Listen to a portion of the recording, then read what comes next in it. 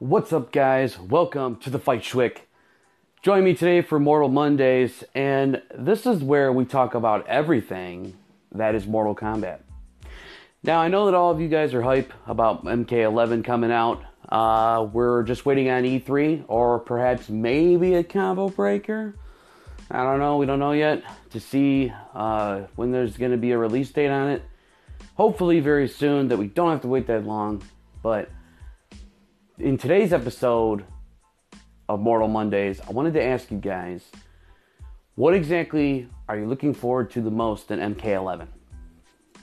And what I mean by that is, are you looking forward to new characters, some old characters? Do you want them to take some of the gameplay elements they used for Injustice 2 to be in MK11?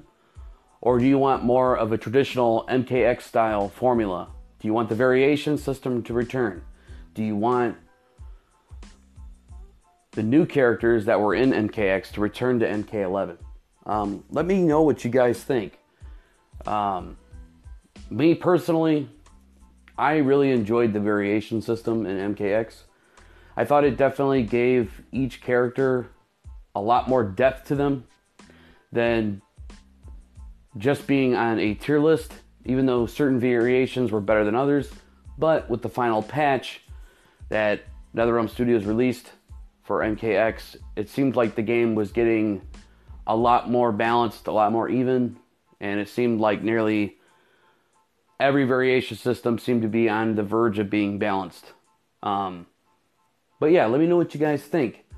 You guys can contact me on Facebook or here on Anchor. By the way, the app that I'm recording off of is Anchor FM. You can get it on iTunes, and you can also get it on the Android store.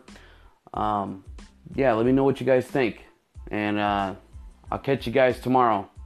Thanks for joining me on The Fight Schwick.